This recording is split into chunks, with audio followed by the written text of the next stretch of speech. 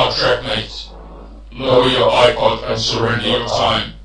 Your enthusiasm and passion for Star Trek will be added to our own. Resistance is futile.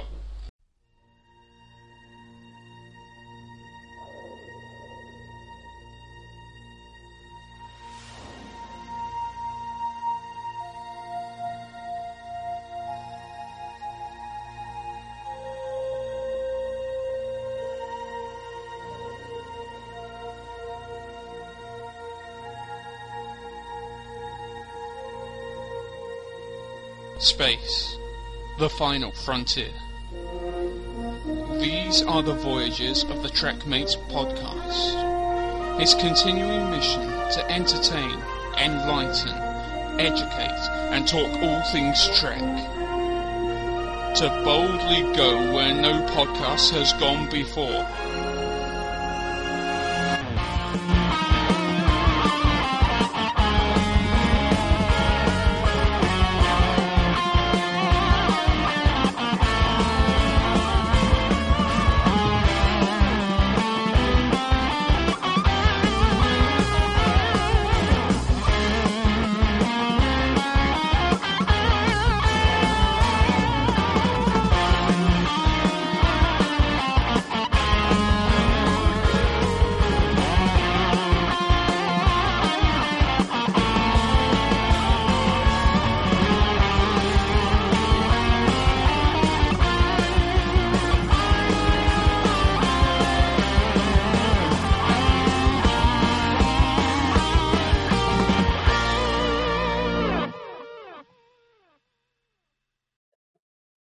Hello and welcome to the second episode of Trekmate. My name's Wayne Emery. And my name's Paul Drinkwater.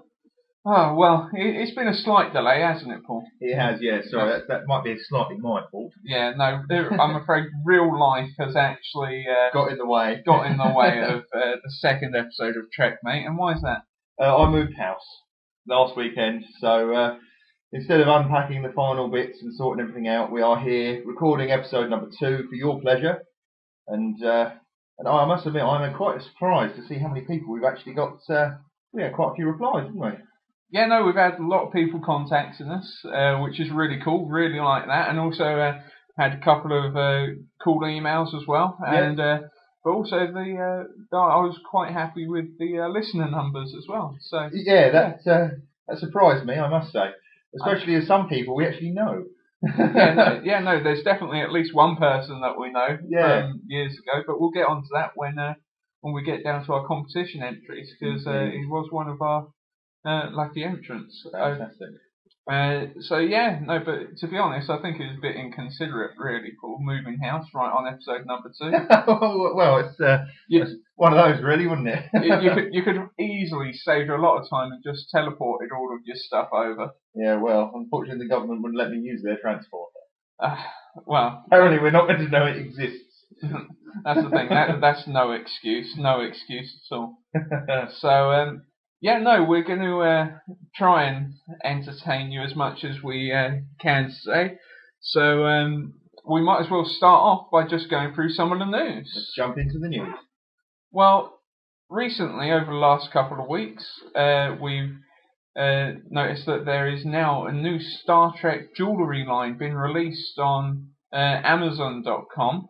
So which is really cool. So obviously Christmas is coming up. Yes, so buy your loved ones a lovely Star Trek necklace. Yeah, no, that's it. It's to be honest, some of them are actually really nice. They're obviously they're not real diamonds, but they're like the fake diamond sort of. They're replicated. Yes, exactly, exactly. So you got like some of them. They're a lot of them are like the insignias. Like around either keychain, necklaces or bracelets. Yeah. So no, they look really, really cool. I didn't even know there was one coming. When did it launch? It only launched December 1st. Oh. December 1st. It was reported on TrekMovie.com. Ah. And they've got some that's the thing. I love that. They've also got some Klingon emblem ones. That's brilliant. Little bracelets. Some of those look like Links of London, but they're actually Star Trek. They've got Star Trek charms on them. Yeah, exactly. A couple of the logos on necklaces and stuff. It looks really nice. And check it out then. That's the thing. To be honest, I can't think of anything better to buy that female Trekkie in your life. No, exactly. That's the thing. Well, mine's still waiting to be converted at the moment. So. And to be honest, I don't think I'm ever going to really convert mine. No. That's the thing. As much as she loves me, I think she tolerates my nerddom. Yeah, well... Sometimes she lives in denial, I think. Mine lives in denial quite a lot. In fact, when I said, oh yeah, well, tomorrow we're going to be doing the next episode of Trekmate, she sighed. I could hear her shaking her head on the other side of the phone, other end of the phone, and then she changed the subject. So... Yeah, but to be honest, that's not fair, really. No. She should love you no matter what. Exactly. Well, she does, but... To be honest, if she starts, complaining again, assimilate her. Yes. Yeah. If you're listening, honey, I wouldn't really. Yeah. Resistance is futile. She'd hit me. But also, Star Trek Online. That's had its. Season 5's gone live. If anybody out there is a Trekkie and you don't or haven't been on Star Trek Online, do it. It is absolutely superb. January, I believe, is the time when the free-to-play version's coming out as well, so you don't actually have to pay a subscription. I think the subscription at the moment is only £10 a month, but it is so worth it. It is absolutely fantastic. It's so in-depth. It's just not a first-person shooter. You go out there, some of your missions might be exploration, some of them might be scientific, some of them might be medical. Yes, there is fighting in it, and it's ship and it's first-person as well, but absolutely superb, and it looks like Season 5 got some real treats in there as well. That's the thing. I'm not quite as high ranked as yourself because I only started playing it about a month ago. But to be honest, it really is such an immersive game. It is. And the updates that they've recently just put on there as well have just expanded it so much more. I mean, it was a fantastic game until the update came in about two weeks ago or a week ago. But now it's just so in depth. You could sit there. You could spend 6 hours on it just at Memory Alpha, doing research and replicating things, and that's before you've even actually chosen to do a mission or hailed Starfleet to sort something out. Oh, so good, so good. And also, it's a question of that's the thing now that Starfleet Academy is getting more. You can actually do more stuff there. Yeah, because first of all, it was just a case of you being down, you went there, you could change your uniform, your clothes if you wanted, but that was about it. The new update's actually incorporating Starfleet Academy. You can actually do things down there now. Mm-hmm. And the good thing about it is everything is customizable. Absolutely everything. Mm-hmm. If you're a 9 foot tall, 24 foot wide Andorian who's got tattoos all over their face, you could make it a reality. You can actually make yourself that person. Superb. Have you known many 9 foot Andorians with tattoos all over them? Well, I saw one coming, but I beamed up quickly. No, because that's on there. I'm a Starfleet officer, but I'm Klingon. Yes. I'm Klingon. I'm a bit of a Worf. Yes, you are. Whereas I'm a Trill. I've decided to be a Trill. Yeah. No, highly recommended. But also highly addictive. I do recommend that if you're at the start of a relationship, or if you're about to start on some sort of college course, don't go near it, because you will fail on both counts. You'll be diverting too much time to this game. Yeah, but to be honest, that's not a bad thing. No, but it depends. Star Trek can fill up 90% of your life, but sometimes you just need that little bit of intimacy. And see, I think that's where we differ. I really had no problem whatsoever at diverting time that I should be spending on actual real life things. Maybe that's where I've gone wrong in some aspects. Oh dear. Also, just say if anybody's out at Starbase Indies convention this weekend over in America, hope you have fun. They've got some great lineups over there. They've got John Billingsley, old Dr. Phlox, is appearing. Oh, brilliant! But then also Tony Todd. Tony Todd was brilliant. He played Kern. On DS9. But then also one of my favourite parts. That's the thing. I've loved him in loads of other things, whether it was Candyman or also he's been in Smallville, and I'm a big Smallville fan. But one of my favourite episodes. I'm trying to think of the name of the episode. The one where Jake, where Cisco gets into an accident. Yep. And he's stuck in a time loop where he disappears for so long, but he's linked to Jake. So Jake's getting older, but Cisco keeps jumping back. Do you remember that one? I do, but it's been so long since I've watched Deep Space Nine. That's the thing. I need to rewatch that one because that one, I will admit, that episode made me cry because it was so touching, and Tony Todd was absolutely amazing in it. Yeah. So if any of you guys are at Starbase Indy this weekend, we hope you have a great time. And mention to the people who are running it that they really should come and do a Star Trek convention in Hertfordshire, because it's a long way for us guys to go all over the way over to America. Yeah, I tell you what we should do, Paul, is next year. I know they don't have like any real Star Trek dedicated conventions over here, but we do have some sci-fi conventions that have some of the Star Trek guys over, and maybe we should do an away mission. I think we should next year and do an away mission. We'll do a live podcast. Yeah, no, I think that would be pretty cool. Yes.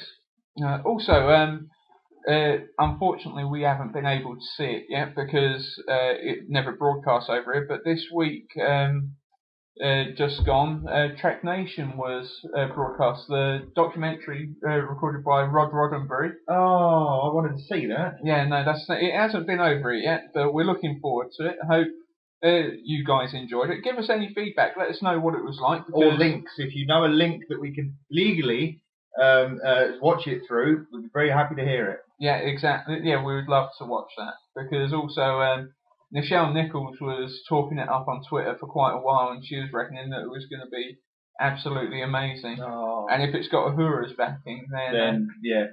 But also, Rod Roddenberry, when I was hearing him talk to other people, was very much turning around saying that it was, but for him personally, it was like a journey of discovering his father, because he never really got Trek when he was younger. Yeah. And it was only after his father passed away and like he met some of the fans and they were telling him how much the episodes meant to them. Yeah. That then he finally started to get what Star Trek was. And so for like about 10 years or so, he's been making this documentary, and he's been interviewing all the people that were involved, people that were affected by Star Trek.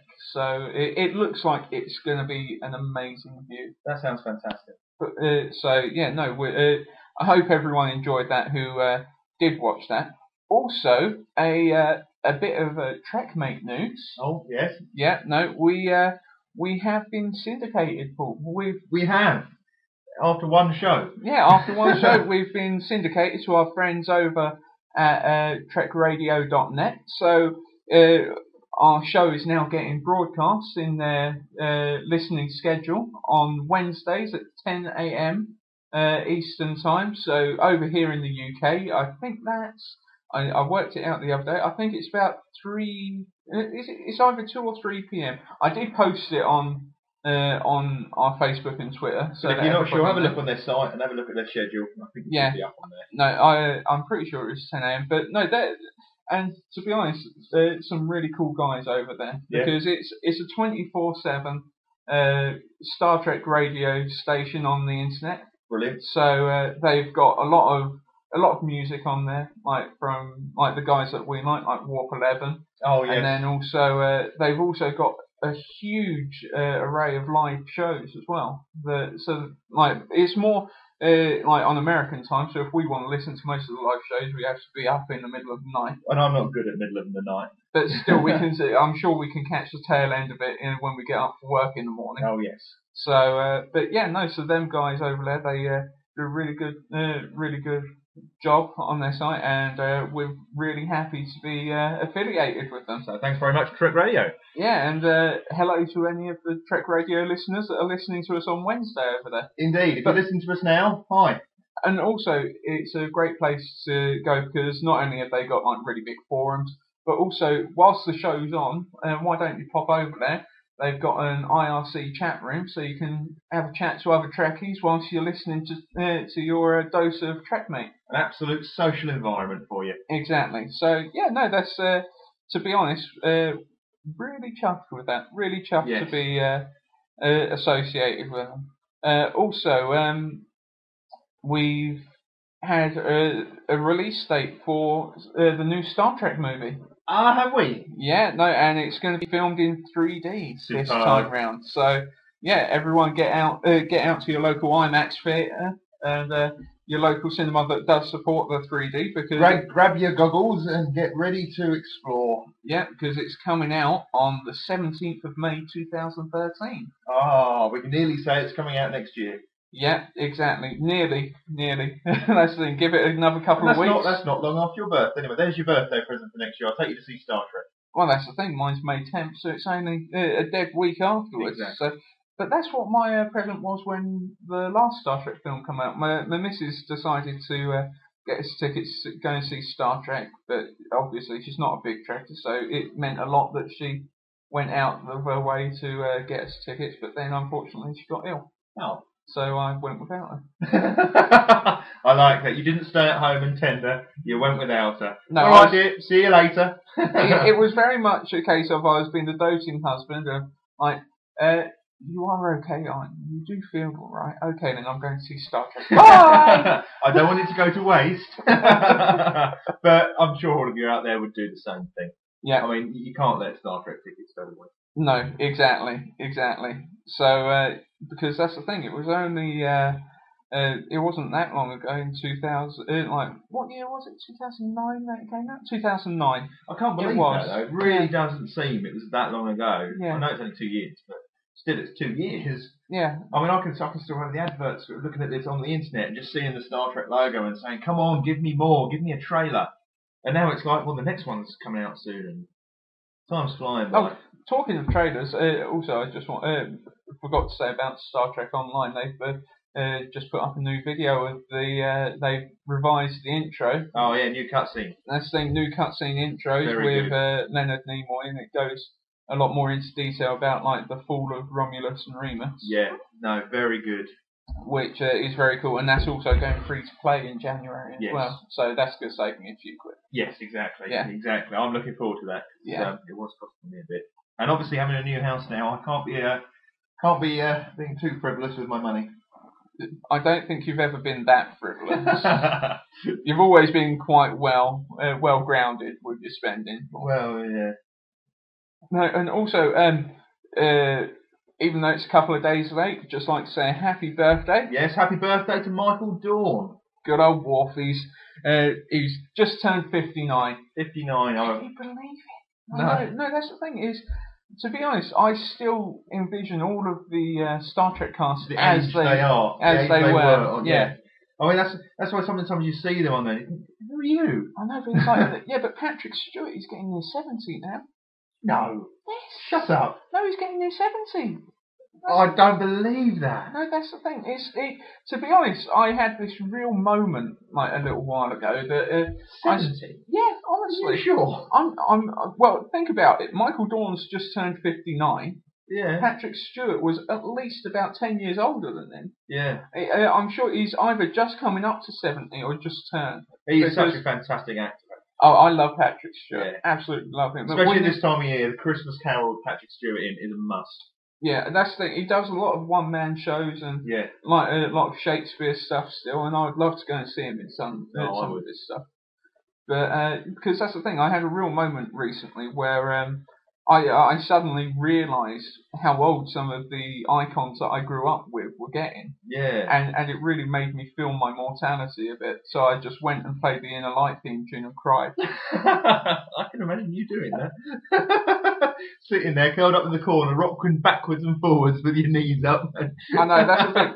The only hope that I've got is they reckon that they're going to be able to manipulate the human gene within about 30 or 40 years to slow down or stop the aging process. But that's going to be too late for Patrick Stewart, though. Well, that's the thing. Cryogenically freezing. But saying that, Patrick Stewart will outlast all of us. I'm sure he's got at least another 40 in him. No, he must have. That's the thing. That's sprightly young thing like him. That's the thing. He's a legend. Legends never die. They don't. Also, a little bit of real world news here, Paul. NASA's found like another planet that may contain life. They've said that it's definitely within the Goldilocks zone.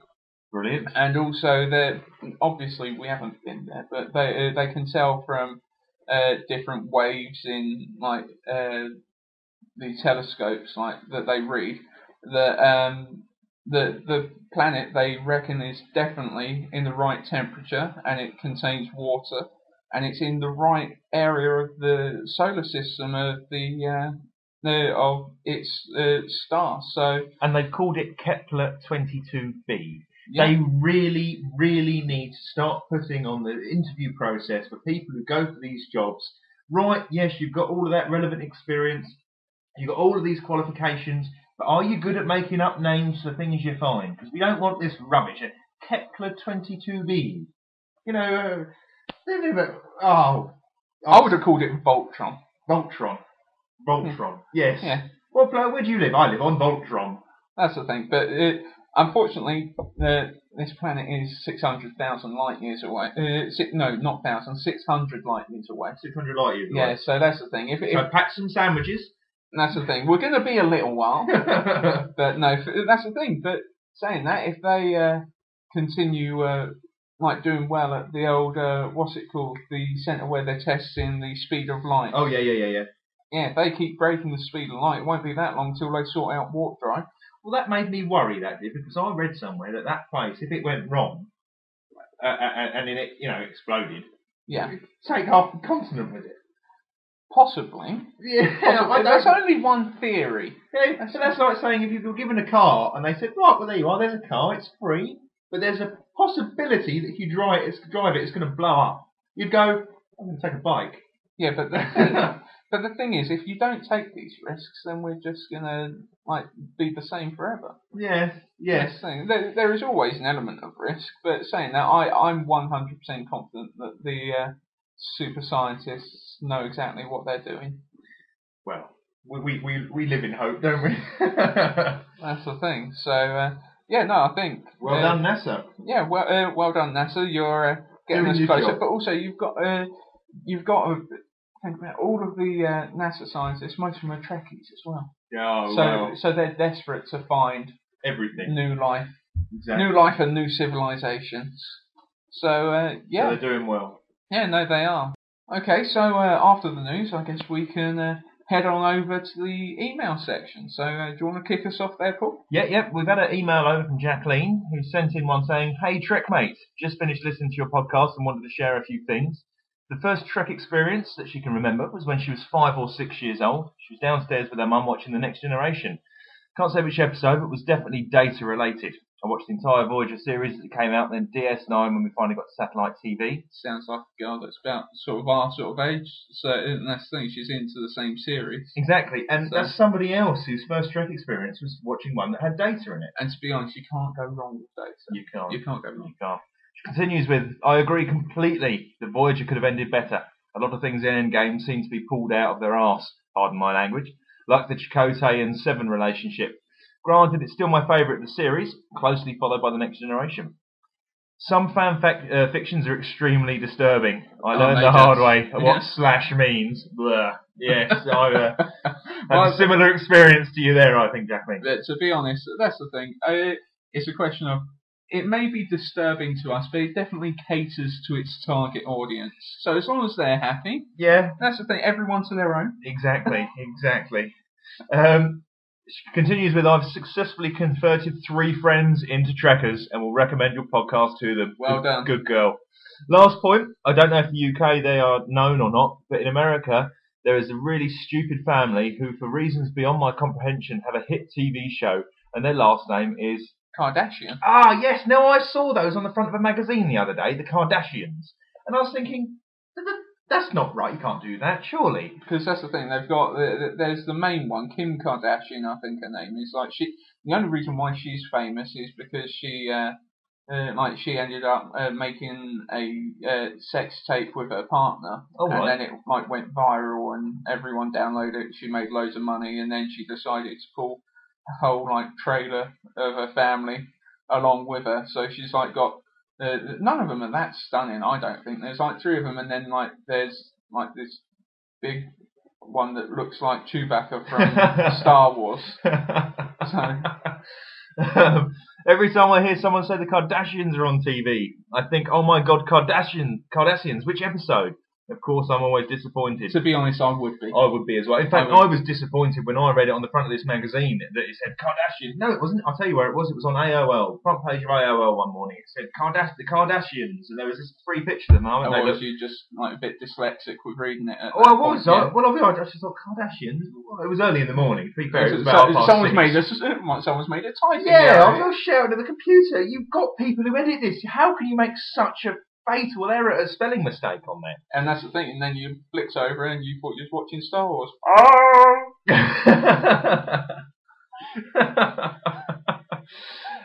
She's also put a suggestion on the bottom of the email. I'd love to hear your review of the Voyager episode Coda. I'm sure we can do that. I'm sure we will. We will make a note of having a look at the Voyager episode Coda for you.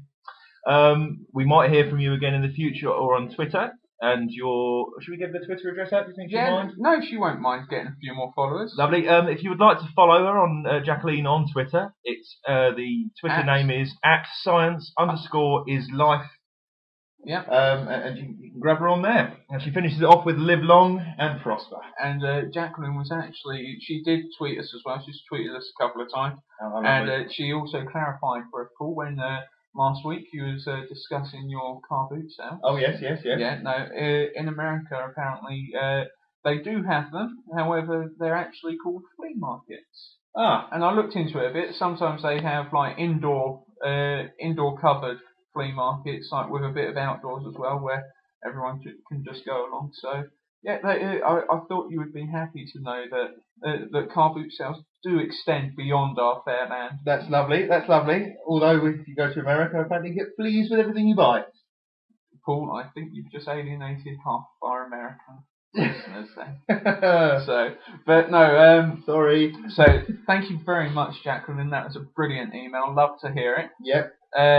And also just like to give a shout out to a couple of our tweeters who have been enjoying the show over at Twitter. That's Queen Cat Blue, Mark Stamper and Max Wright. So I hope you guys are listening, and thanks for being loyal followers. Yeah. Also over on Facebook, we received a well done message as well as his entry into our competition from Robert Bell, and Robert Bell, as no one else would know other than that, is a long-time friend. Indeed. I have actually known him since I was about 4. I haven't known him that long. I just knew him from school. Yeah, no, that's the thing. I used to go to the same nursery as him. So, but we haven't actually seen him since we left school when we were 16. So. No. So, hi, Robert. Yeah, no. Nice to hear from you. Yeah, nice to hear from you. But also, his mum was quite an important role into my Trek life. Was she? Yeah, no, very vital. Because she was actually the lady who every week would sell me my Star Trek fax file. Oh, bless her heart. Yeah, no, that's the thing. No, and to be honest, I don't know. Obviously, I know that the fax file wasn't released in America. They released not as long runs, but they also released it in like parts of Europe, Japan, and also Australia. But it was like a weekly magazine that like you ripped off like each page, and it had different sections. Like you would get a ring binder every so often when you needed more space, and you had like a section on characters from Star Trek. It done it very much. It didn't do it like looking at the TV series. It done it from as if you was from that universe. Yeah. So it was very much like these are the facts, these are the technical manuals and everything, because you had parts on the characters, profiles on the species, you had loads of blueprints and everything for all the ships, then you had like episode synopsises, and to be honest, it went on. It was a weekly magazine, and it started, I think it was about 98, I think it was, and it finished in about 2003? About 2003, I think. So 5 years of a weekly magazine. It went I think it was about 304 issues. Right. That's the thing. I don't think my mum realised what she'd got herself in for when she turned around and said, "As a treat, I'll treat you to this magazine." I was like, "Yes, brilliant." And then, like a month later, she was like, "Is this always going to be weekly?" And I was like, "I think so." And she's like, "How long is it going to run for?" Probably maybe a year. And then you didn't tell her 5. That's the thing. As each year, every time I came home with a new ring binder, she was like, "You got another one?" She was like, "They're not going to stop, are they?" No. And I was like, "Well, I hope not." Well, I collected those, I must say, but I cheated. And again, Don't tell me it was a car boot. It was a car boot sale, and I went over there and I got probably about 80% completed back files for about £5. That is cheating. That is cheating because I paid £2 per issue, and I paid a £5 and I got 80% of them. That's the thing. I spent way over £600. So in American dollars, that's probably about $1,200. And I spent what would that be? Coming up to about $10. Yeah. So yeah, no, but it was. To be honest, I really enjoyed it. Each week I tried to read. I read it back to front before filing it away. And to be honest, it's such an in-depth like look at the Star Trek world. Yeah, they were definitely in-depth. And so that's the thing. Is because up until about after about I think it was issue 56 or 70, around there, they got a fellow. I don't know if you're familiar with him. A fellow named Larry Nemechek. The name rings a bell. I don't know why. Actually join the fold, and because he's very much the go-to guy for any sort of Star Trek knowledge. He is the Star Trek man when it comes to everything. His head is filled to brimming point. The Star Trek nerd. That's I wouldn't even call him a nerd. I'd call him a legend. That's the thing. So because he really is he initially got noticed because in whilst Next Gen was on, he actually wrote some unofficial companion guides. Oh yeah. And the producers of the show found out about him, read them, realised how much of an in-depth guy he is, and they actually got him on the show as a consultant for all of the lore, technical specifics, and everything. That's superb. They got him on there for that, and then the Star Trek Facts Files had him over, done that. He also was probably in heaven. He was a consultant for Deep Space Nine, Voyager, Enterprise, so the movies, and also he's done loads of books. He also wrote a column for the Star Trek magazine as well. So he was living the dream. And he still does. Yeah. I'll tell you what, that is one guy that I'd love to talk to because he just is Star Trek. He knows everything, and I'd love to sit down and have a chat with him. On the off chance, if you're listening, give us an email. We'll get you on the show. Yeah. You never know. Yeah, no, that's the thing. I'd love to Skype chat him. Yeah. That would be absolutely brilliant. So yeah, and that was why Robert Bell's mum was vital to my Trek collecting experience. I must admit, I was just thinking, how did we get onto that subject? Yeah. No, so but yeah, so I suppose from here, Paul, we might as well move on to this week's episode. That's the thing. It's that time once again to visit our friend the Guardian. Let's visit him.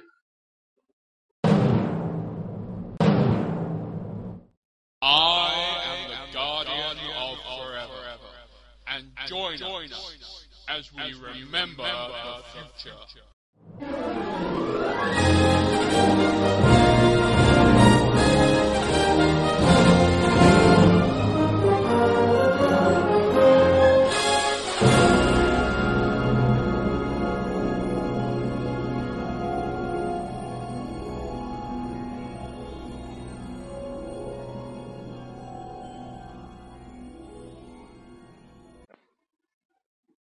And this week's episode that we're remembering is Space Seed. Yes, Space Seed. The classic, the original series episode. One of the first original series episodes I've watched in a very long time.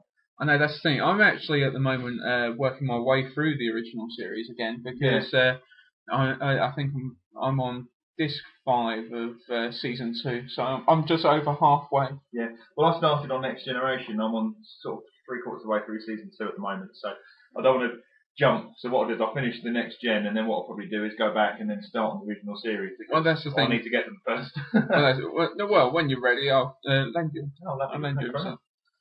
But no, well worth watching. Yeah. And I think this was the first time that you had actually seen Space Seed, wasn't it? It was, yes. Yeah, as I said, I didn't really get into the original series that much. I'm just starting to appreciate it now. Well, to be honest, when I was when I was younger, I really struggled with the original series Yeah, because I did. I grew up with the next gen, so I physically couldn't get my head around the graphics or the special effects, and I didn't I didn't really appreciate the like the tones of the stories or anything at Yeah. the time. But as I grew up, it's definitely something that I've really grown to appreciate and love as well. I must admit there are a few scenes in this that made me angry. Oh, don't get me wrong. Don't get me wrong. What you've got to remember is this is a TV series that is nearly half a century old. Yes, yeah. So it Completely was different scope of TV. exactly, that's the thing. So I really do look at it totally differently from the other series because I really love the original series and I've really been enjoying it. But there is definitely different styles of the way things are done, and also sometimes continuity errors. So, but still, I love it despite the things that you could poke fun at. Yeah. But don't worry, we will poke fun at some things.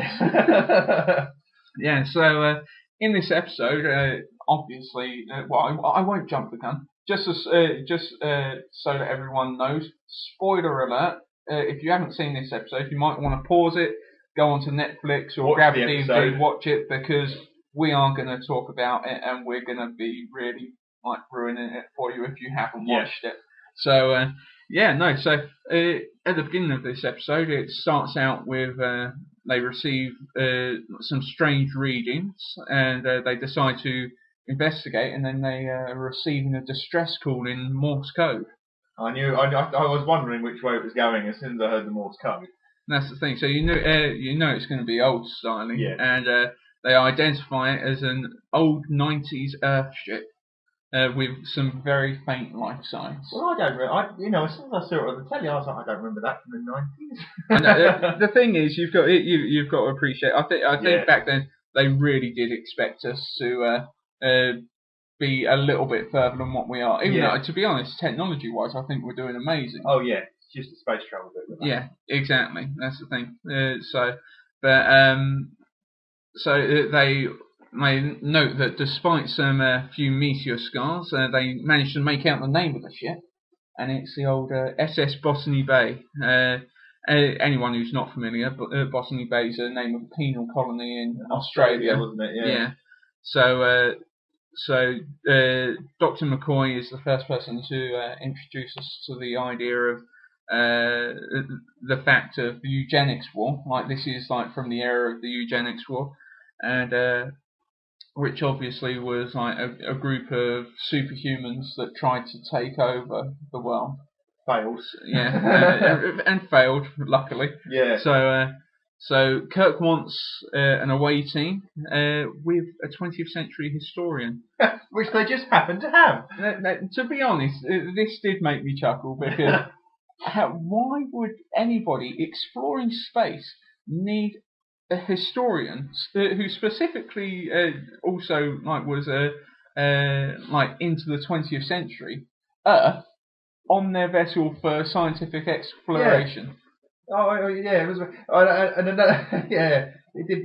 I know exactly what you're saying. It didn't quite. What? but still, just we'll just say she was a vital part of the team. She was. Although I must say that as soon as they walked, they all got into the transporter pad, and there was Kirk, Spock. Who was there? Kirk, Spock, McCoy, and this Lieutenant MacGyver. And she was there wearing the red shirt, and I just said, "Well, you're gonna die, aren't you?" No, not always. Not with the women. Not with the women. Because to be honest, I just watched Wolf in the Fold, which is another episode, and a woman did get killed from the crew. However, she was wearing blue. Oh, really? Yeah, no, it was one of the nurses, I think. Oh. So I think for women the red shirt rule does not work. No. Because if you ever went to work on the original series and said, "Oh, you're wearing a red shirt today," I'll go look for a job then, shall I? That's it. To be honest, I think they did manage to recycle some of their red shirts. Yeah. So, but no. But I tell you what, I love the fact that right in that scene when they're about to beam down, I love the fact that McCoy was still really enforcing that he hates being teleported. They followed that through all the way, didn't they? Yeah, Even it's one of the Next Generation when he was there and he didn't want it. Because they shuttled him over. Yeah. Yeah, that was in the very first episode. Encounter at Farpoint when he was getting walked around by Data. Yeah, that's right. But still, that's not spacey. No, sorry. No, because he was all like, I don't want my atoms scattered about the universe. So, which is fair enough. Yeah, I think I'd be a little bit apprehensive first of all as well. Because to be honest, what have you ever thought about what actually happens when you get teleported? Because surely, as your atoms, it totally breaks you down piece by piece, and the computer remembers every single section of your atoms, your everything about you, and then rematerializes you somewhere else. As you are teleported and you disappear from one area, surely you're technically dead. And then when they go back the other side, they rematerialize you, and then you're alive again. The only problem that I've got with it, and it's a bit like dismantling a piece of furniture. Yeah. You could have a table in the middle of your living room. You dismantle that table very carefully and everything. You then move that table into another room and you put it back together. You've always got a screw left over. No matter how careful you are, there's always something left over. I'd be worried about that. Yeah, but the thing is, I'm sure someone like Scotty at the controls, I'm sure he wouldn't leave any pieces off. Yeah. But my point was... but with the table though, if you put the back left leg on the front left leg instead, and the other way around, they're interchangeable. But, if all of a sudden you rematerialise, you had a leg for an arm and an arm for a leg, or they ran the wrong way. I was thinking much more subtly than that. I was just thinking, the person that goes in, are they the same person that comes out? Or because, if you've died, would your consciousness then cease to exist? That's not subtle, that's deep. And then the person that rematerializes, that's new brain function, is that just then a new brainwave of pattern thinking, and because of you've rematerialized the brain, it's still got the same memories. It's still got the same memory engrams from the brain, but does the soul interchange from one place to the other? I think we're going to have an in-depth conversation on that about some point, because that's a very philosophical view, I think. I don't know. Yeah, I really don't know how that will work. We'll have to sit down and have a talk about that. I'll give you a little while to think about it. Yeah, let me do some research. Yeah, that's I'll build one and give it a go. So when they transport over to the Botany Bay, they find all of the stasis chambers. Yeah. So with loads of people filling them up, and because they've transported over, the boarding parties triggered the ship's systems, so they start powering up. To be fair, I think it was more the fact that Scotty was fiddling. Yeah, but to be honest, he, as I said, he knows what he's doing. Yeah, it's a fiddle. Oh no, something automated's happening. No, it's not automated. You press something. It's like when I go to Curry's with my dad, and all of a sudden an alarm goes off. My mum always shouts over, "Which one of you touched something?" For anybody who's listening, Curry's a huge electrical wholesaler shop. Yeah. It's not a takeaway. The chicken korma beeping at you. Oh dear. But because the ship starts to power up, they notice that one pod starts to power up individually, so they automatically assume that it's going to be the leader of the group, because he would have been the one to be revived first. And whilst he's starting to come round, his stasis pod actually breaks. Yes. So Kirk has to smash it open. And did you notice how easily that sugar glass smashed? Well, I was going to say, it looked like a tennis ball going through a greenhouse window. That's the thing. He got his phaser and literally didn't even tap it. Tap. To be honest, that's really impressive safety glass to know when you need to break it. Yeah. Because I'm going to give them the benefit of the doubt and say that was 100% strong perspex sort of glass, and just as you need it to break, it loses all of its rigidity. Yep. Yeah, no, that's the only way that I can think of explaining that. So yeah, no, then they recover the leader, and they then beam him back to the ship, back to Sitka Bay. And back on the bridge, they find that there's no records of the Botany Bay's departure, and that there is currently about 72 survivors on the ship from all of the stasis pods. Oh, sorry. And one bit that we have missed out, which I wanted to bring a point up, is when they, jumping back very quickly, when they found the ship in space, they approached it. They scanned it. Yeah. They realised it was a 20th century vessel, all systems shut down and everything. Yeah. So what does Kirk do? He goes to red alert and arms the weapons. Was it yellow alert? Oh, yellow. I think it was yellow alert. But everybody yellow alert and armed the weapons. I mean, it was a defenceless ship. It's doing nothing.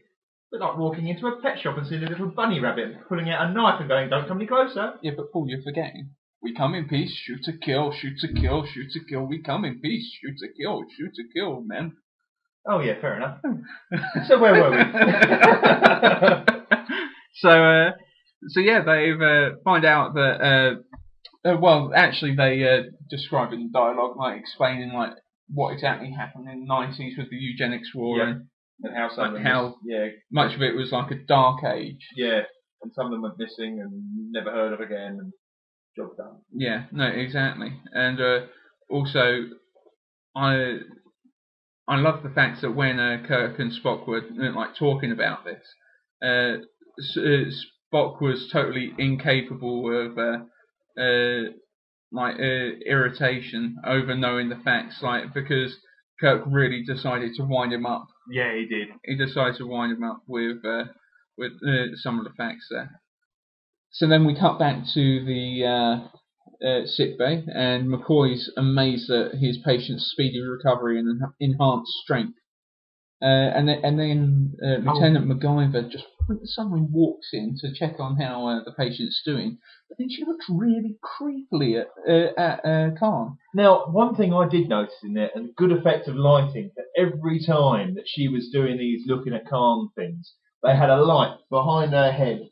So you couldn't see the light, but it just came up and it had this like angelic glow around her, as if to sort of go, oh. I think that's where you would normally find some like cheesy, like romantic tune in the background as well. Yeah, and she just sort of stared at them. Yeah. That's the thing. She gave him like this really. She's never even spoken to the guy, and she looked at him really creepily because you got to think she's a 20th century historian nut. Yeah. On some spaceship, so she must be dying for something historical to happen. And then suddenly she's got this bloke turn up that she's like, "Oh, you're fit." And the first thing she's like, "I want to examine his mind." Yes, yeah. I bet that's not all you want to examine, though. Yeah, exactly. But still, no slash. No. So Khan wakes up, and the first thing he decides to do is to do a little bit of shiatsu there. And didn't he look ridiculous? Paul, this is a mastermind madman. He has the right to look ridiculous if he wants to. That's the thing. It must have centered him. He was doing his little bit of shiatsu, and then he hears that McCoy's about to walk in, so he quickly goes to sleep. Yeah, says go to sleep. But and I tell you what, I love this because that was the bit where he had grabbed the surgical knife. Oh, he got the knife off the wall, hadn't he? Yeah, he pretended to be asleep, and then I loved McCoy's line. Oh, he's absolutely brilliant, superb. In fact, I think that was possibly the best bit of that whole episode. It was, because that's the thing. It just shows how much of a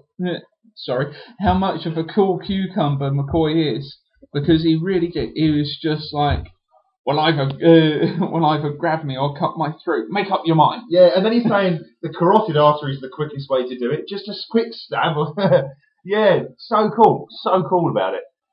And then he just Khan gives him some sort of praise for being such a brave man, doesn't he? And then I tell you what, he has balls of steel, without a doubt. Because I would have needed some new underwear. Yeah, no, he is really such a brilliant character. I love McCoy so much. So then, obviously, convinces Khan that he's got no choice but to just let him go. So So McCoy calls for Kirk. Have you ever noticed when they actually use the old comm panels, they don't actually need to say who they're going to talk to. They just press the button. That's the thing. It's not like McCoy to Kirk. No. It's just like press the button. Come down there, Captain. Yeah. There's only one. It's not even like the bell things you get on a block of flats. You know, like number 1, number 3, number 6, whatever, all in a line.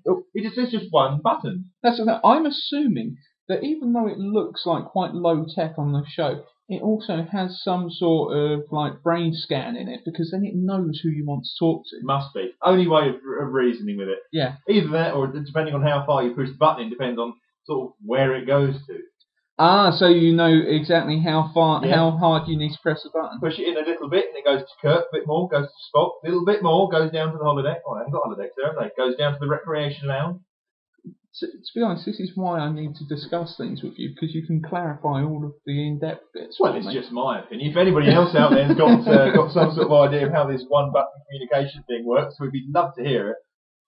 So, and then Kirk comes down, says hello to Khan. Yeah. The one thing disturbed me about this, right? Okay.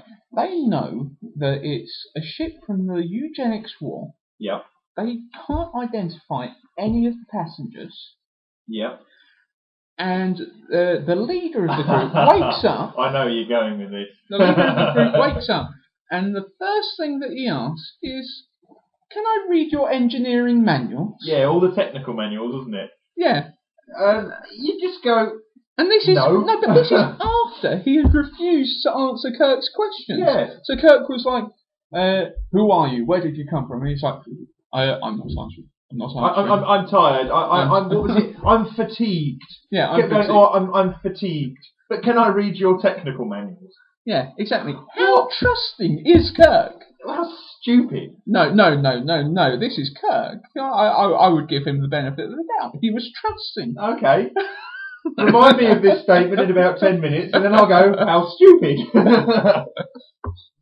Oh dear. So yeah, Kirk then leaves him to read the technical manuals, and then Spock he goes up to the bridge, and Spock's like, "Well, the patient's certainly reading a lot of our technical manuals."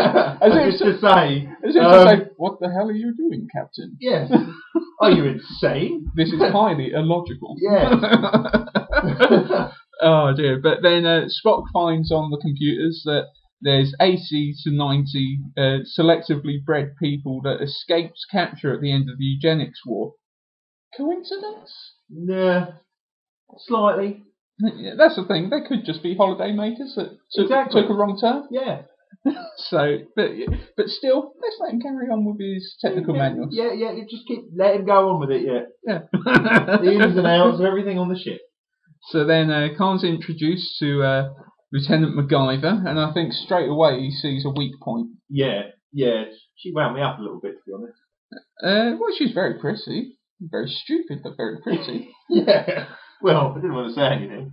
And then Lieutenant MacGyver... but then that's the thing, because he straight away starts wooing her. He gets up and starts playing with her hair. Well, how long's he been in status? He's probably a randy little sod. Well, that's the thing. You know what it's like every morning, so imagine being asleep for 300 years. Yeah. Oh, well, 200 years.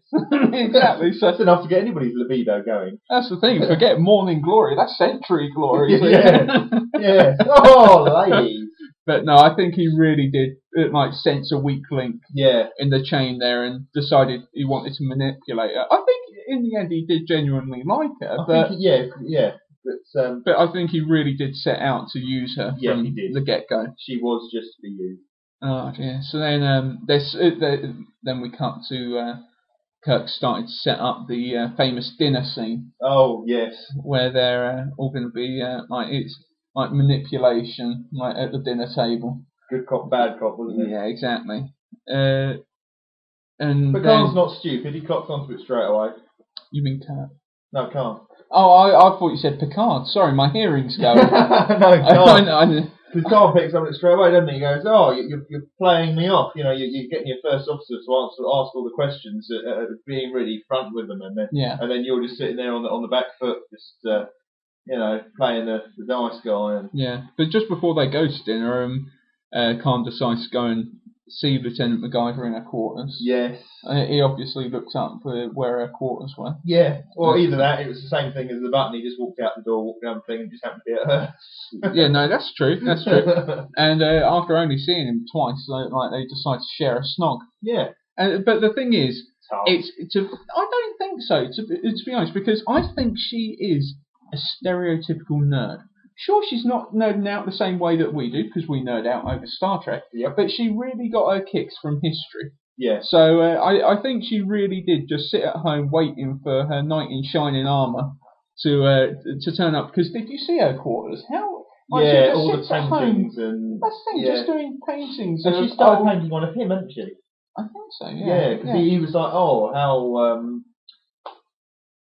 I can't remember what he said, but he was very sort of touched by it, I think. Yeah, because that's the thing. She had loads of paintings of historical figures and that. Yeah. So that's the thing. I think, to be honest, I think Lieutenant MacGyver was a bit like underread. I think she was just an absolute nerd that just needed someone to pay her a little bit of attention. Possibly. Yeah, because that's the thing. I'm not going to lie. Growing up, I didn't get any girls really. Oh no, I know what you mean. So as soon as someone comes along and pays you attention, sure. Hello. That's the thing. So if you suddenly have, if you're a hot nerdy woman and you suddenly have a bloke from 200 years ago paying you attention, I'm sure it won't be long before you're sticking your tongue down his throat. No. Well, yeah, she wasn't. Exactly. And then obviously during the dinner, Khan's questioned over his past, and he starts getting really angry with Kirk. Just a little bit, yeah. And then he walks out of dinner. Yes. One point that I did think, they found out that there was these missing people from the eugenics war, including the biggest tyrant of them all. Yeah. Why was there no security? He had no escorts at this point. No, he was just wandering around freely. Yeah. And he'd read all their technical manuals. Yeah, exactly. And he'd already tried to kill McCoy. Okay, still, I'm just going to say, very trusting of Kirk. Yes. Very trusting. But we're now back to trusting or stupid. Well, it's up for debate. I'm going to go with trusting. I reckon we are really slipping into the realms of stupid now. Well, you never know. He might have... there might have been a grand plan. There might have been a grand plan, or he might have just been on the tail end of a really heavy night in the bar. Oh, so, yeah, possibly. That's the thing. He might not have been quite up to scratch. Yeah, just get on with it, leafy be. That's the thing. Every time the camera cuts away, you just see him holding his head going, "Oh no, not today." Yeah. But MacGyver then decides to go and apologise to Khan for her captain's behaviour and everything. Yes. And then he gets arsey and starts grabbing her and dominating her. Well, this is a bit that took me completely by surprise. I was like, what is she doing? I mean, he was an absolute arse to her. He was so rude and said something along the lines of, "Oh, get out unless your heart says you want to stay," or something like that. And I was like, it was, yeah. Yeah, I was like, what? That's a little bit soon, isn't it? But then she sort of stands there, and he goes, "Go on then," and then she goes, "I want to stay." And then he... That's the thing. This goes back to my point. She really had been getting none up until this. He's on, definitely. But then all of a sudden, it's gone from he started to dominate her to she's dominated. That was it. She is now eating out of his hand. Yeah, exactly. But I tell you what, in that scene, just towards the end, just as he's really telling her, I loved Khan's smirk. He really done this evil little smirk at her, and it was really good. He'd won. Oh yeah. That's it. I love the character. Absolutely love it. Because then we do find out that they do a photo match and find out that Khan was the leader of the eugenics war back in '96. Because it's Kirk, Spock, and Scotty all sitting there talking, and Spock's totally dumbfounded that Kirk and Scotty are sitting there saying that they admire Khan. Yeah. Which was a bit strange, really, because I think I really agreed with Spock all the way through this episode. First of all, we couldn't understand why Kirk gave him the technical manuals. No, and then they're sitting there with a bloody genetically modified loony on the ship, And the Kirk and Scotty are going, oh, I admire him. And Spock's just like, what? Because their argument was that there was no war or famine under his rule. Yeah. But Spock's like, yes, but regardless of that, he's still a dictator. Exactly. So that's the thing. He's like, why would you even respect it? Yeah, exactly. Because, to be honest, it doesn't matter if there's war, no famine. You still have all of your civil liberties taken away because this is a dictator. Exactly. It was highly illogical. Highly. Oh dear. But then at this point, then they decide to give Khan security. Yes. Yeah. So, but saying that, it's one red shirt. One red shirt, yes. Who? But surely history would dictate to this point this wasn't a great idea. No. I mean, if in the eugenics war all of this happened and they were super strong and all of this, one locked door and one red shirt is going to do diddly. Exactly. Absolute diddly. Yeah, but the door wasn't even locked. No. So you've cut away one line there. It's just the one red shirt. Yeah. Oh no, his Shihatsu or whatever it is opened it, wasn't it? Oh yeah. No, that's right. Yeah. I'm wrong. He did his funny little dance again, which made me laugh out loud. It was a locked door, but it was a locked door that literally hadn't been locked. It was just the power had been turned off. Yeah, it was shut. Yeah. And and he forces this door open, to which the red shirt just sort of looks around as to say, "Did you call?" But this is just we've skipped a bit here because this is after Kirk had actually spoken to him and called him out on being Khan Noonien Singh. Ah, yes, it is. Because he called him in, decided to interview. But also, if Khan was running out of clothes to wear, why did they give him a shirt? Why give him but not even a shirt. You could have gave him something like casual wear. Yeah. Why give him an actual Starfleet uniform? I've no idea at all. It was a red shirt, wasn't it? It was a red shirt. And maybe they were trying to imply something. That's the thing. You're on your way out, mate. Kirk decided he was obviously in a sticky situation. Yeah. So the best way to get over it was to give him a red shirt so that Kirk would have an advantage. Because obviously this guy's super strong, super smart. So Kirk needed an upper hand. Give him a red shirt. That'll sort him out. Yeah, job done. Yeah. To be honest, see, he was. That is where I go back to Kirk. Wasn't being stupid. He knew what he was doing. Yeah. And then also Khan then tells Kirk that he's inferior and that the race hasn't changed at all, other than the technology. Yeah. Oh dear. So then after this is when we cut back to where you was. This is when he wrenches the door open and throws the red shirt. Sort of just looks around as if there's nothing going on. And boom. Yeah. That's the thing. We know what happens to red shirts. Yeah, we don't have to call that much more. No, car flicks and he flies across the room. Job done. Exactly. So he.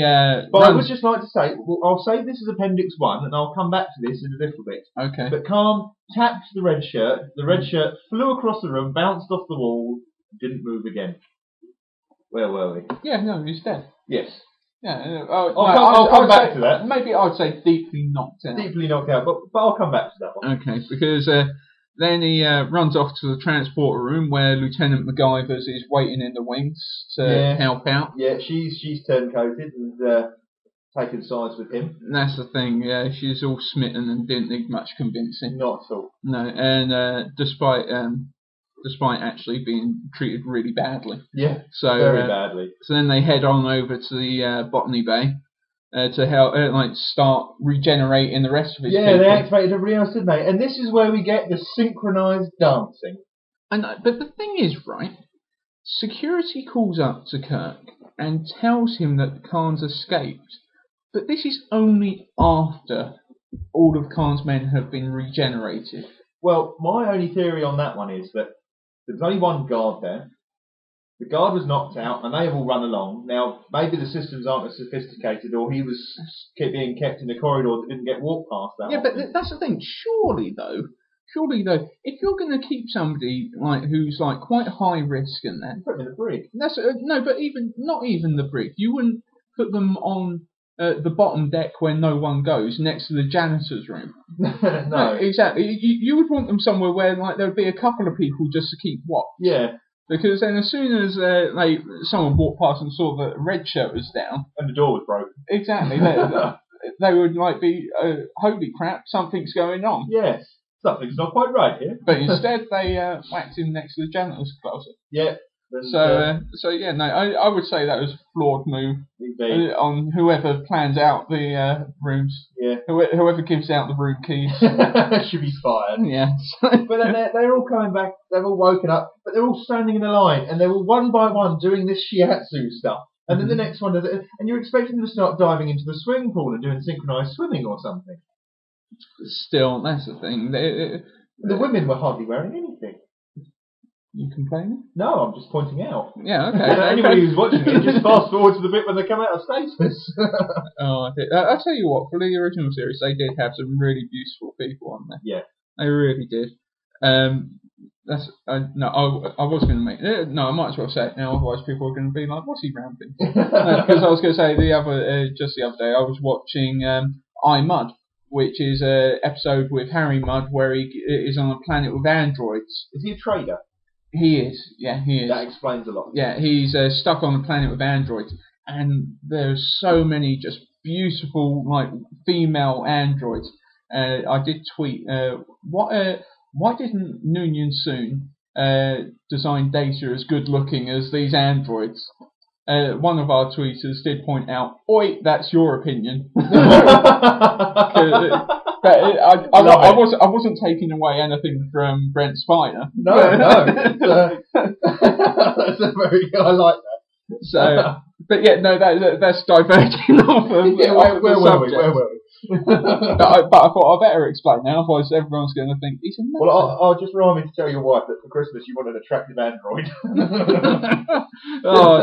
No, I best not comment. No. So, moving swiftly on. Yeah. So, but still, yeah, they've sorry, my voice totally went there, Paul. My train of thought totally went.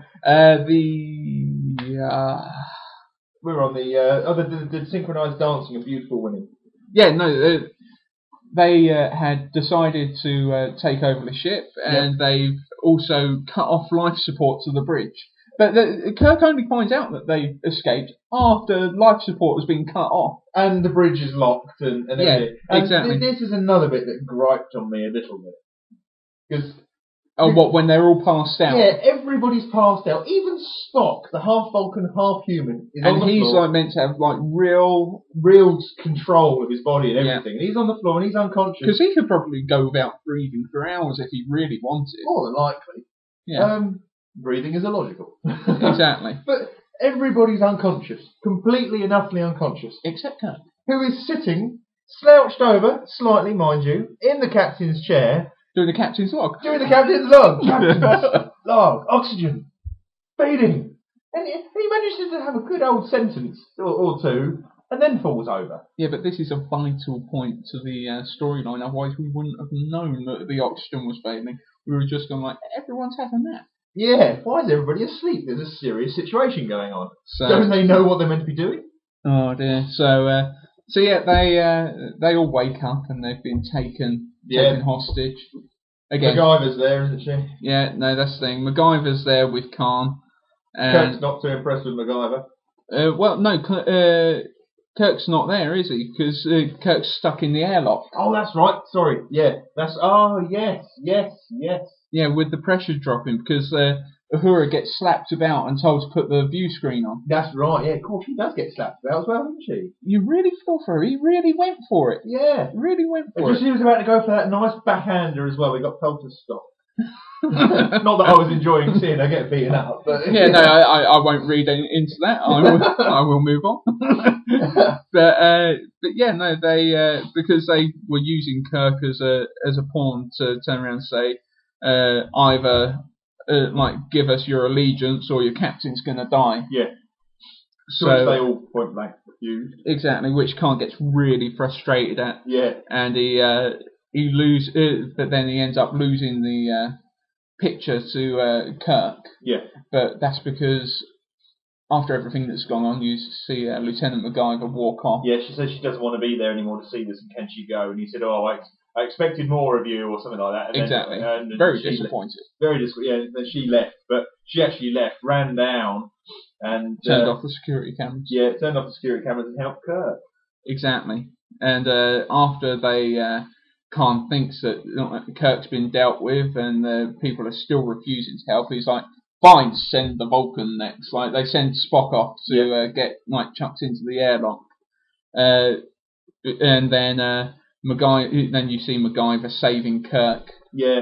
And considering that these are all genetically engineered humans and everything, and they're meant to have super strength, I mean, the guy walks in, I think Kirk hits him or something, he gets the phaser off him, and then Spock does the neck grip, as if it was just another red shirt walking in. Yeah, no, that's the Maybe thing. he was just surprised. No, but you've got to think, this is the Vulcan nerve pinch. It doesn't matter how strong you are, if Spock gets the right nerve, you're done. Yeah. That's but it. just the way that Kirk just went, biff, banged off, right, there you go. Oh yeah, no, Kirk... Maybe it's just because he's been asleep for 200 years. I'm assuming. He's still a bit groggy. Yeah. Yeah. A little bit tired. Exactly. Yeah, so got a banging headache. But I'll tell you what, Kirk really recovered quickly from being in a compressed air chamber. Yeah, he did. For somebody who would probably have to have quite a few weeks of medical care and attention. And exactly. He's a bit superhuman himself, is our Captain Kirk. Yes. So Kirk and Spock escape and they fill the room that they're interrogating everyone in with knockout gas. Yes, everybody's out cold. Exactly. And Khan decides to run off quickly to engineering. Yes. And to set the ship to self-destruct. Because if he's not getting it, then no one is. Exactly. To which Kirk then runs down to try and...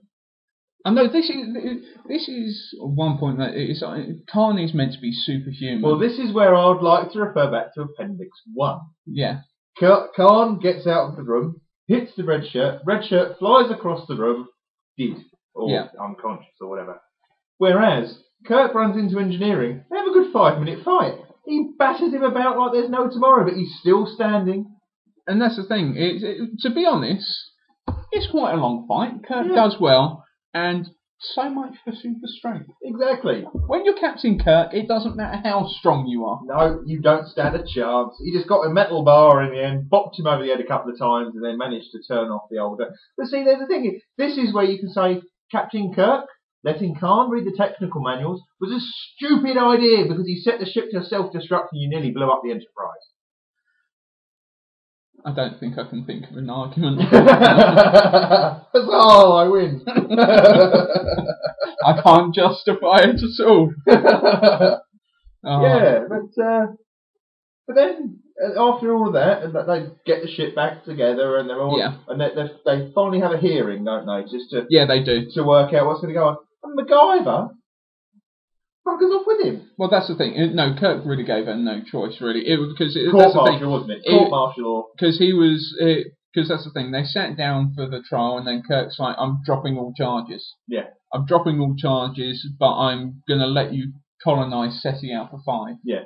And that's the thing, which I think was really big of Kirk, because even he didn't know that the planet was going to go tits up, and then he'll come back in Star Trek II: Wrath of Khan and be really angry. No, so that's the thing. He was really angry as well. It's not Kirk's fault. He thought he was putting him down on quite a habitable planet. Exactly, and Khan had no objections then, did he? He didn't say, actually, no, I'd like to go to SETI Alpha 6 or 7. No, exactly.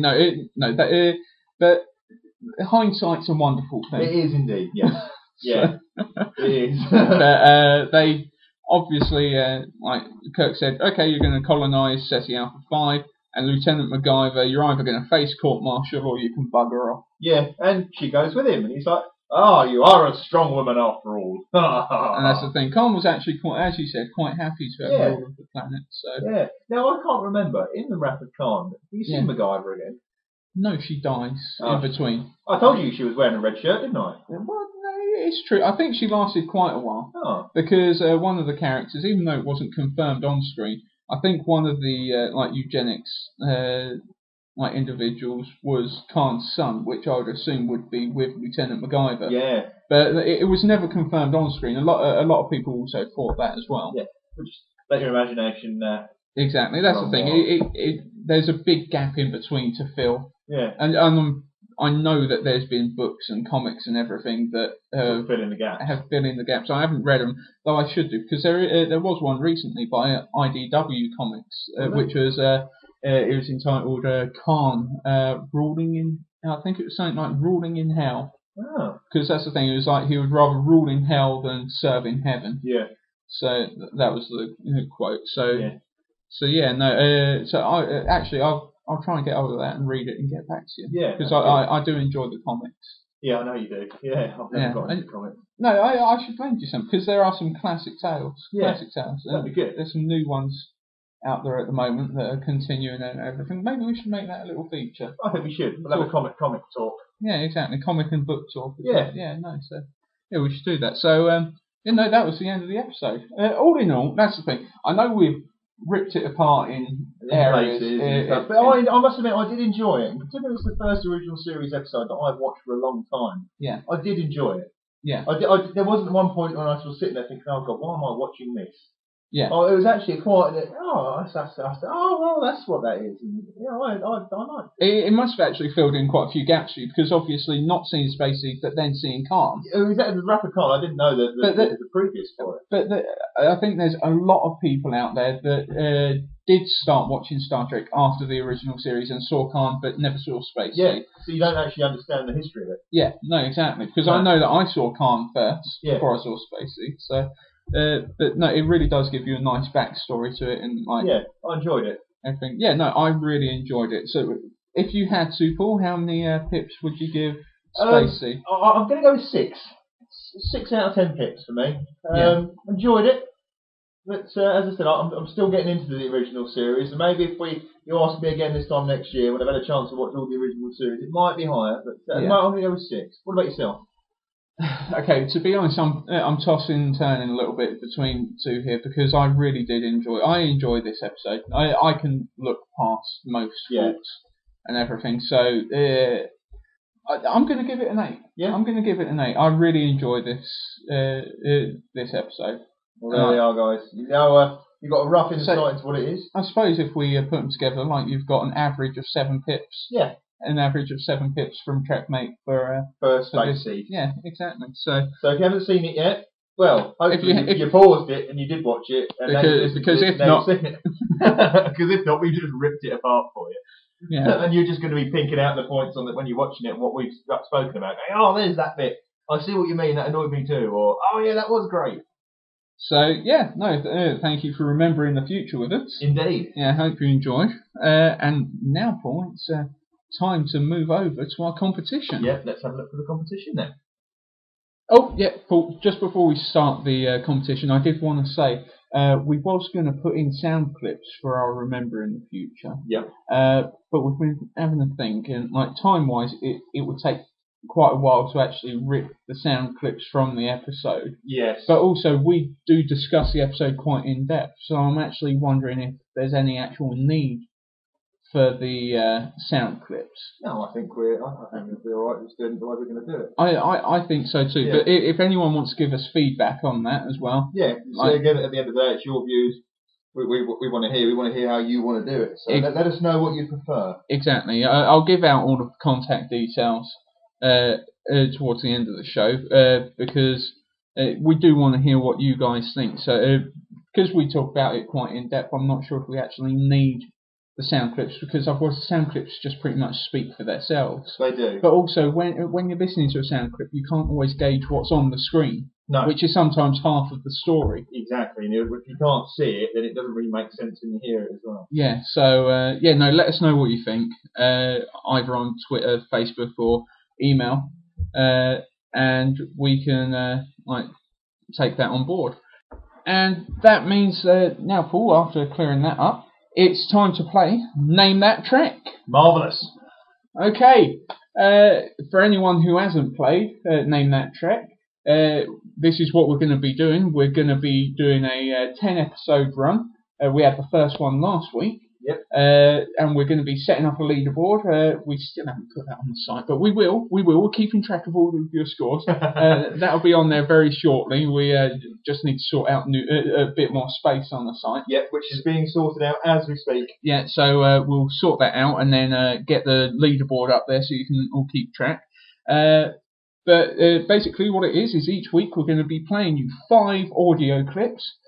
Each audio clip is a different character saying one word, and you have to identify that character. It can be from any of the series or films. Exactly, and you just got to identify them from the one word that they say. Exactly. So they're not going to make it easy for you either. No, and well, some of them are. I was quite impressed with a couple of the answers from last week. I didn't expect people to get as many as what they did. But no. So I was quite impressed. So. Okay then, for anyone that hasn't played, we'll play you last week's clip just to give you an idea of how it goes. So last week's one's closed, but we'll play it for you again just so you can have a listen of what it was like, and then we'll follow it up with this week's one. So here's last week's clip for you. Playing Chicote. Majority. Punishment. Okay, I hope you got some of them then. Just get your mind working, get it all fresh. And the answers for last week's clip were... Right, yes. After you, mate. What were they? The first one was Miles O'Brien. Marvellous. Another one was Seska. We also had Riker. And we had Neelix. And also a very tricky one that a lot of people might not have got was a character called the Keeper, who was one of the very first Telosians from the pilot episode The Cage. Yeah, I didn't get that one. So that's the one. That's the thing. I said we're doing this, and Paul said, "Who's that?" so there goes my credit then. I quite impressed. We had a few answers in. Sorry, I don't have them in front of me, so I can't give everybody an individual shout out. But thank you for replying if you did. Yeah, exactly. One person that I do know who got 3 points was our friend Robert Bell. Ah, well done, Robert. Yeah, so well done. Okay, then it's down to this week's entry. So here we go. We'll give you a play, and then we'll do a little bit of talk, and then we'll play it one more time for you. Lovely job. Right, Get your ears ready. Here it comes. Farce. Miles. Technology. Mr. Spock. Translating. Okay, so that was your first play, and we're not going to ramble on for too long, because no. That's the thing, you don't want to hear us, you want to win prizes. Exactly. So get ready to pause your iPods if you've got it on your iPod, because here it comes. Farce. Miles. Technology. Mr. Spock. Translating. Okay, so here's how you enter. Now, obviously, we're hoping that some of you have got all 5. We certainly hope so. Yeah, exactly. Well, saying that, I don't want it to be too easy. I hope they struggle. We want a little bit of competitiveness there. Yeah, exactly. Use your brains. They're all right. Well, but then again, saying that they're all right, I know the answers, so it's it's easier when you know the answer. It's easier when you know the answer, isn't it? Exactly. It's so obvious. But also, let's tell them what they can win. This competition, our 10-week run, if you enter at the end of the 10-week one, the person who is at the top of our leaderboard will receive a Star Trek DVD season of their choice. This can be anything from the original series, Next Gen, Voyager, Deep Space Nine, and Enterprise. Exactly. So, and we'll get that to you, somehow. Whatever country you're from, I'll find out how to buy it and ship it to you. Yeah, we'll get the right format, NTSC or PAL, whichever one you need, so don't you worry. Yeah, and then we'll get that off to you, and how it works is for every person that you get right, you get 1 point. So the points make prizes. Exactly. The more that you get, the higher up you go. So, and you can send your entries to us on Twitter. We are at TrekMate1701. You can send us a direct message there.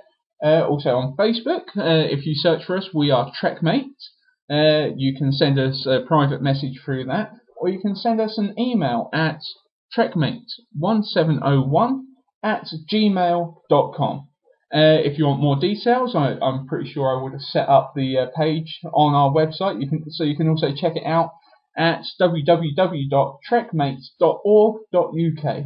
Make sure you go and have a look on there as well. The website's quite good. And also, I'll tell you what I might do, Paul, is make it easier for people so that they can have another listen, is when we actually set up that page with the leaderboard, is also put an audio clip of this week's competition so that they can just listen to the competition bit. Good idea. So they can have a listen, refresh their memory of it there. Sure, we can sort that out before they email it over. So yeah, and that's all of our ways of contacting us. I'll give that to you again. If you want to give us any feedback, we'd love to hear from you guys. What do you think of the show? Exactly, that's the thing. We've had some great feedback so far. Also, I forgot to mention, we've had some 5-star reviews on iTunes. Have we? Yeah, we have. So that's the thing. I can't. I don't think in the UK we can actually see the ones from America, right. Which is like a bit sad. But we can see the ones that are. I think anyway. That's what I read. We've got 5 stars. Yeah, no, we've had 5-star reviews. That's superb. Thanks so much, guys. And 2 people have actually wrote reviews. One's I think it was either Lisa or Lisa M. And then Fred 1964. I think it was. I think I got that right. But no, so thank you very much for the 5-star reviews. If anyone else is so kind to leave us any reviews, it doesn't have to be 5 stars, but if it does, we love you. We do. So I still can't believe that's only downloads. But also, that's the thing. The more people review, the more downloads we get, the higher up the list we get. So the more listeners we get, the more happier we are to do this. Well, we enjoy it anyway. Yeah, but a giggle. That's the thing. The more reviews we get, the more we can put them out there and. Just like it's real bragging rights, to be honest, and we would love to hear from you guys. So, also as I was saying, if you want to contact us, throw in any comments about the episode that you just heard or previous episodes, throw in any suggestions, or just talk to us about Trek. We're more than happy to hear from everybody out there. And one thing we haven't had yet, we haven't had anybody send in a recording for our collective. We really, really want to get more people on the collective. If you can take 2 minutes out of your time, we would be so grateful. If you notice at the beginning of the show, there's a little bit where we do a bit of a Borg impression. Well, we try. Exactly. So if anyone would like to join the collective, just do an audio recording of what we are saying on there. I put all of the words up on the website, so go to www.trekmate.org.uk. There's a bit on the side where it says the collective, so you can join that and find out what you need to say, and then just do it in time with what we're saying as well. It makes it a lot easier for me to then sort of splice it on top of what we've got on there. Exactly. So that's the thing. We really want to build up the collective. But saying that, everyone who's listening out there, just for taking the time, we are a part of this collective. Everyone is a part of the Trekmate collective. Whether you're just listening or taking part, we really appreciate you just taking the time to whack us in your ears and listen to what we're saying, really. Exactly. So, no, we're loving all of the feedback. But if you do want to leave us feedback, either review us on iTunes, you can... We've got a forum on our website. Go on our website. Exactly. We do have a forum on the website. We've got our Twitter account at Trekmate1701. Check us out on Facebook. Yeah, just search for Trekmate.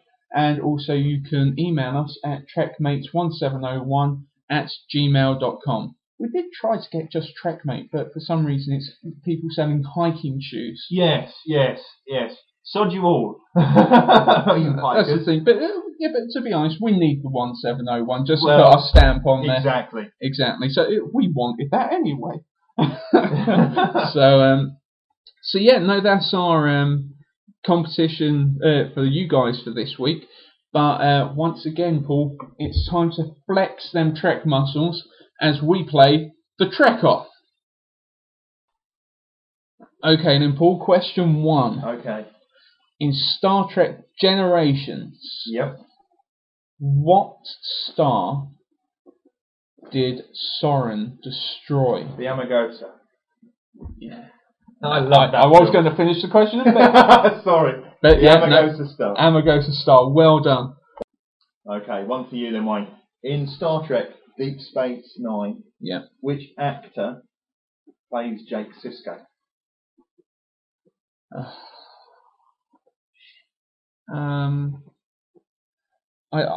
don't know his name. No? I don't know his name. No? No. Cyril Lofton. Yeah, no, I didn't know his name. I didn't know his name at all. No. Great actor. Yeah, very Great good. actor. Very but good. yeah. No, okay then. Okay, fire away. In the Next Generation episode, The Best of Both Worlds, Yep. name the lieutenant commander that comes aboard to help with the Borg invasion. Oh, no! Oh, oh, God, I saw it yesterday.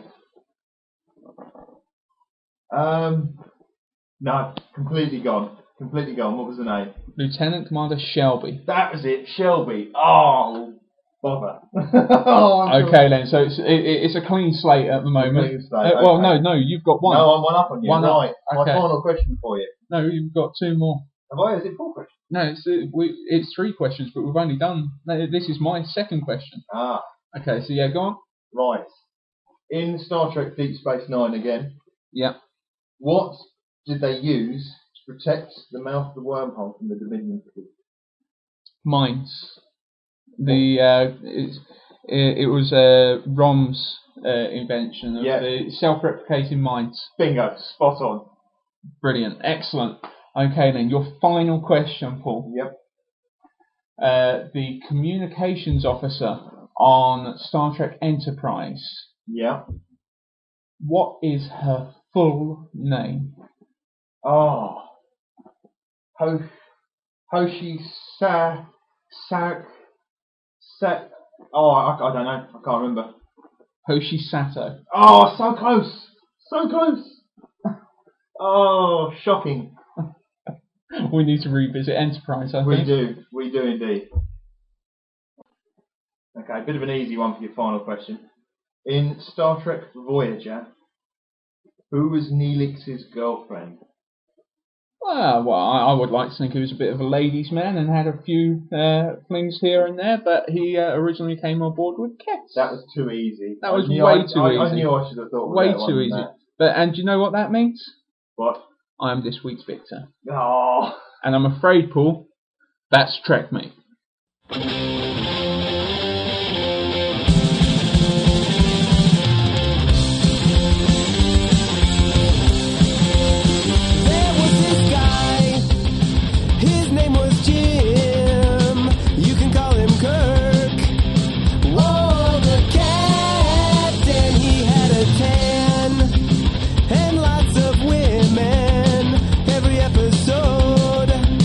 He got to blow his load.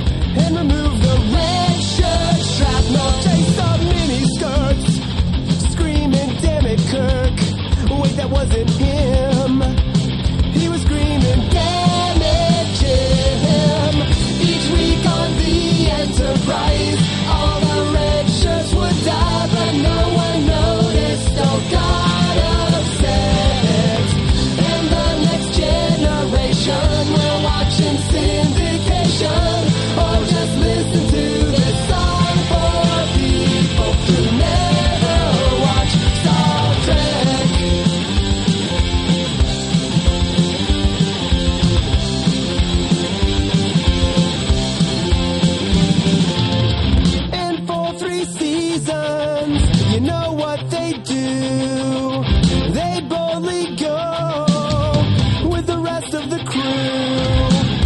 Like Scotty, he was a Scot, and Chekhov, he screamed a lot. Oh, and Uhura, and Sulu.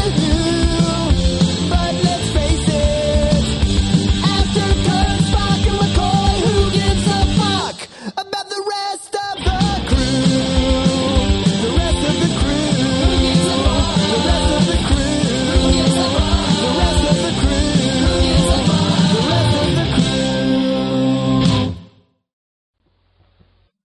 Gotta love Warp 11.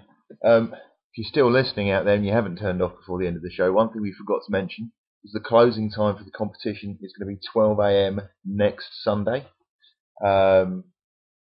Wherever you are. I don't know quite know how it will work in America, but it's 12 a.m. next Sunday, GMT. So good luck, get the entries in, and we need some more of the assimilation bits for the end, for the beginning. So get your recordings done, get them sent in, and we'll add you on. See you soon.